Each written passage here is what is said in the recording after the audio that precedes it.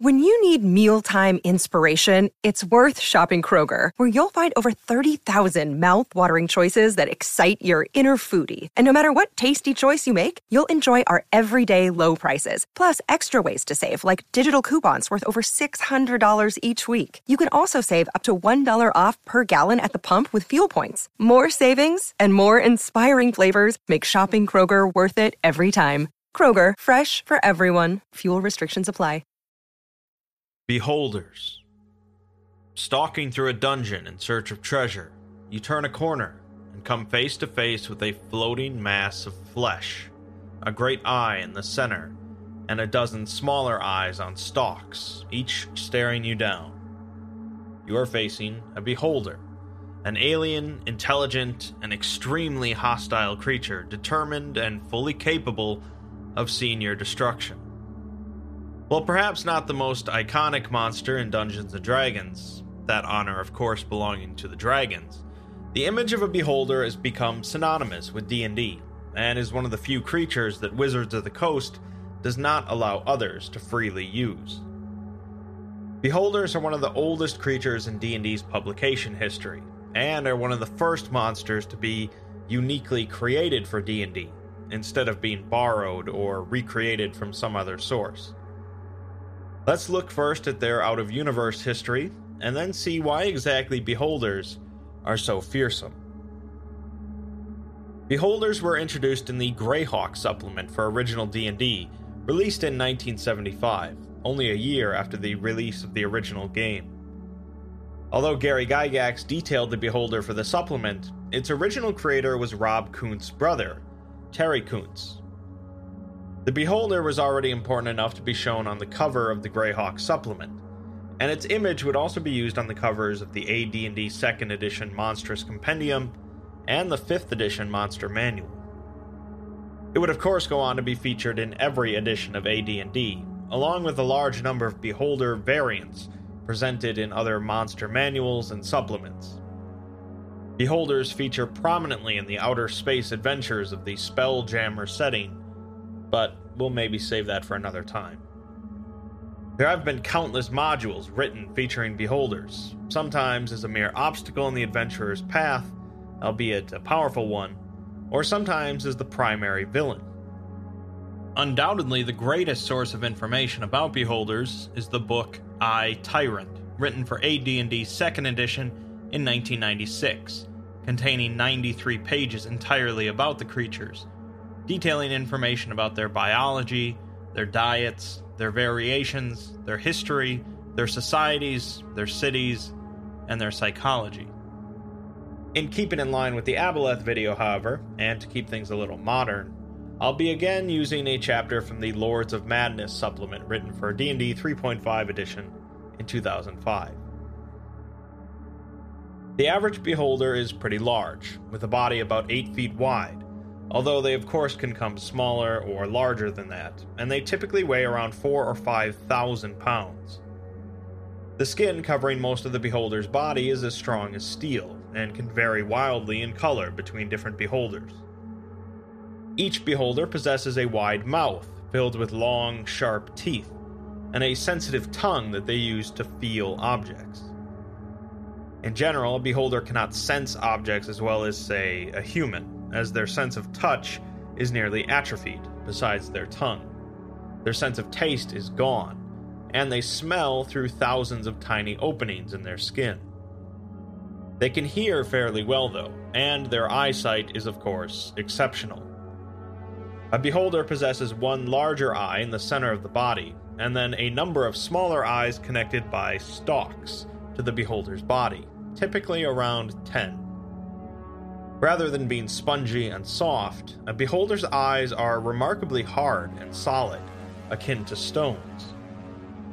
Using all of its various eyes, a Beholder can constantly see all around itself, even in the dark, and possesses enough visual acuity to count the legs on a mosquito from over 100 feet away.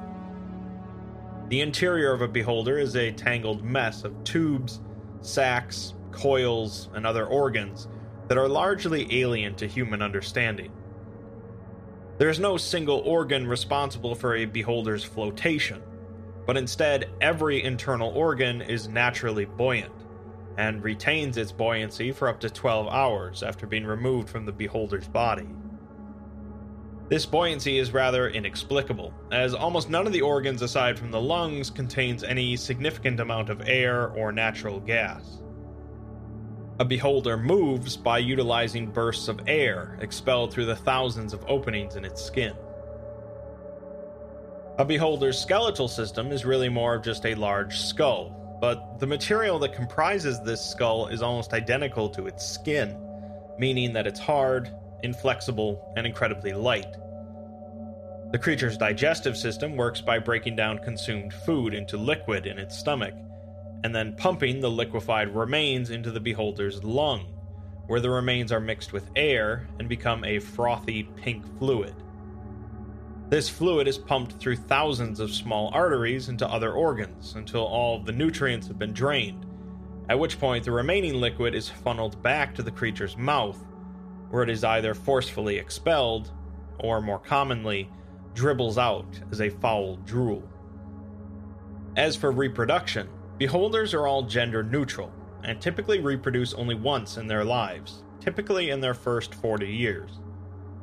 The creature's womb is located underneath the back of its tongue, and they will generally carry up to 12 young in this womb for 6 months before giving birth. By that point, the womb has swollen to the point of preventing the beholder from eating food, and the beholder will remain hidden in its lair until the young are born. During the birthing process, the womb is regurgitated out of the mouth and bitten off, where it will then hover in the air until the young beholders chew their way out of the fleshy mass. The baby beholders that don't resemble the parent enough are quickly consumed by the parent, and the remaining children are forced out of the lair a few hours later to fend for themselves. The most remarkable feature of beholders are the rays of magical energy that they are able to emit from their various eyes. A beholder actually absorbs magical energy through their eyes by looking at different sources of magic, including spells, magical creatures, magical relics, tomes, or even by looking at their own eye rays in action. They siphon off very little energy from the magical source in this process, and they can build up a tolerance if they view the same source for a prolonged period of time, leading many beholders to hoard a whole wealth of magical relics and books. Each of their eyes possesses a different magical ability that the beholder can shoot out in the form of rays. The central eye of a beholder typically releases an anti-magic field in front of it that suppresses magical effects, including that from its own eye rays, but that still leaves the beholder with a large, pointy mouth to fight with. The effects of the smaller eyes can vary quite a bit, but generally they include powerful abilities such as paralyzation, petrification, disintegration, or just outright killing a target. Lesser but still highly dangerous effects include being put to sleep, being slowed, or being charmed into harming your allies. As long as the beholder has magical energy stored in its brain and its eyes are functioning, it can continue to barrage targets with various effects until they are no longer a threat. In comparison to aboleths, who have been around since time immemorial, beholders typically have a very short lifespan, relatively. A newborn beholder will develop its eye rays after several months of observing magic, which might take up to a year if born in a magic-scarce area. A beholder will reach adult size in around 2 years, and won't grow much more after that point. By around age 100, if a beholder isn't killed before then, their eye stalks will begin to wither away and lose power, and it's very rare for a normal beholder to live past the age of 120. Of course, in a world of magic, with creatures determined to hoard and observe magical effects, it's not unheard of for particularly intelligent beholders to use magic to extend their lives, possibly for several hundred years. Beholders don't ever really stop growing, so it's said that these ancient creatures can be nearly 20 feet in diameter. Rarely, a beholder of a different variety might be born, called an elder orb, that is effectively immortal. Unless killed by adventurers or by some terrible disease, elder orbs can live forever and maintain their intelligence, and of course they can become truly dangerous foes. A more common and less dangerous kin of the Beholder is the Gauth, at about half the size of normal, and lacking the truly deadly eye rays of the Beholders. So, Beholders are large, intelligent, mobile, and magically powerful. So what's stopping them from becoming the dominant race? Well, opposable thumbs for one, but more importantly, Beholders are by and large insane.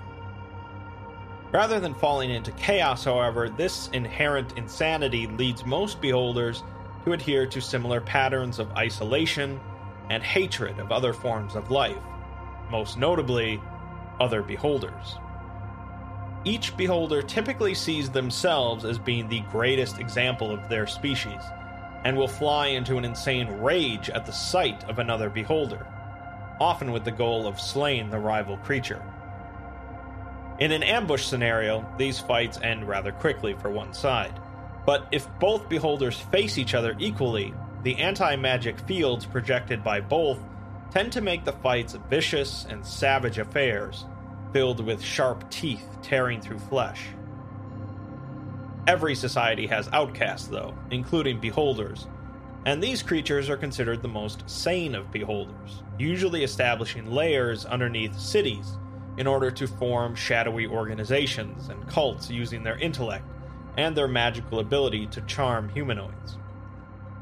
Often, most members of these organizations will have no idea a Beholder is actually in charge, as the creature will use various proxies in order to secretly run things. Sometimes, however, members will be very aware of the Beholder's presence and will indeed worship it, becoming a Beholder cult. Particularly insane members of these cults might gouge out their eyes or their foreheads and graft in a Beholder's eye as part of a dark ritual. Even more worrisome is the existence of Beholder hives, congregations of Beholders ruled by an especially unique type of Beholder called a Hive Mother, who possesses the magical ability to dominate and control other Beholders. Hive Mothers believe they exist in order to bring unity to the Beholder race, and build their hives so that they may one day rule the world. Obviously, a Beholder hive represents a grave threat, but that's what adventurers are for. Depending on the location and goals of a Beholder, they might utilize a number of other creatures for different purposes, generally by charming them into service. Beholders operating in a city will employ minions as spies, assassins, or representatives in social situations.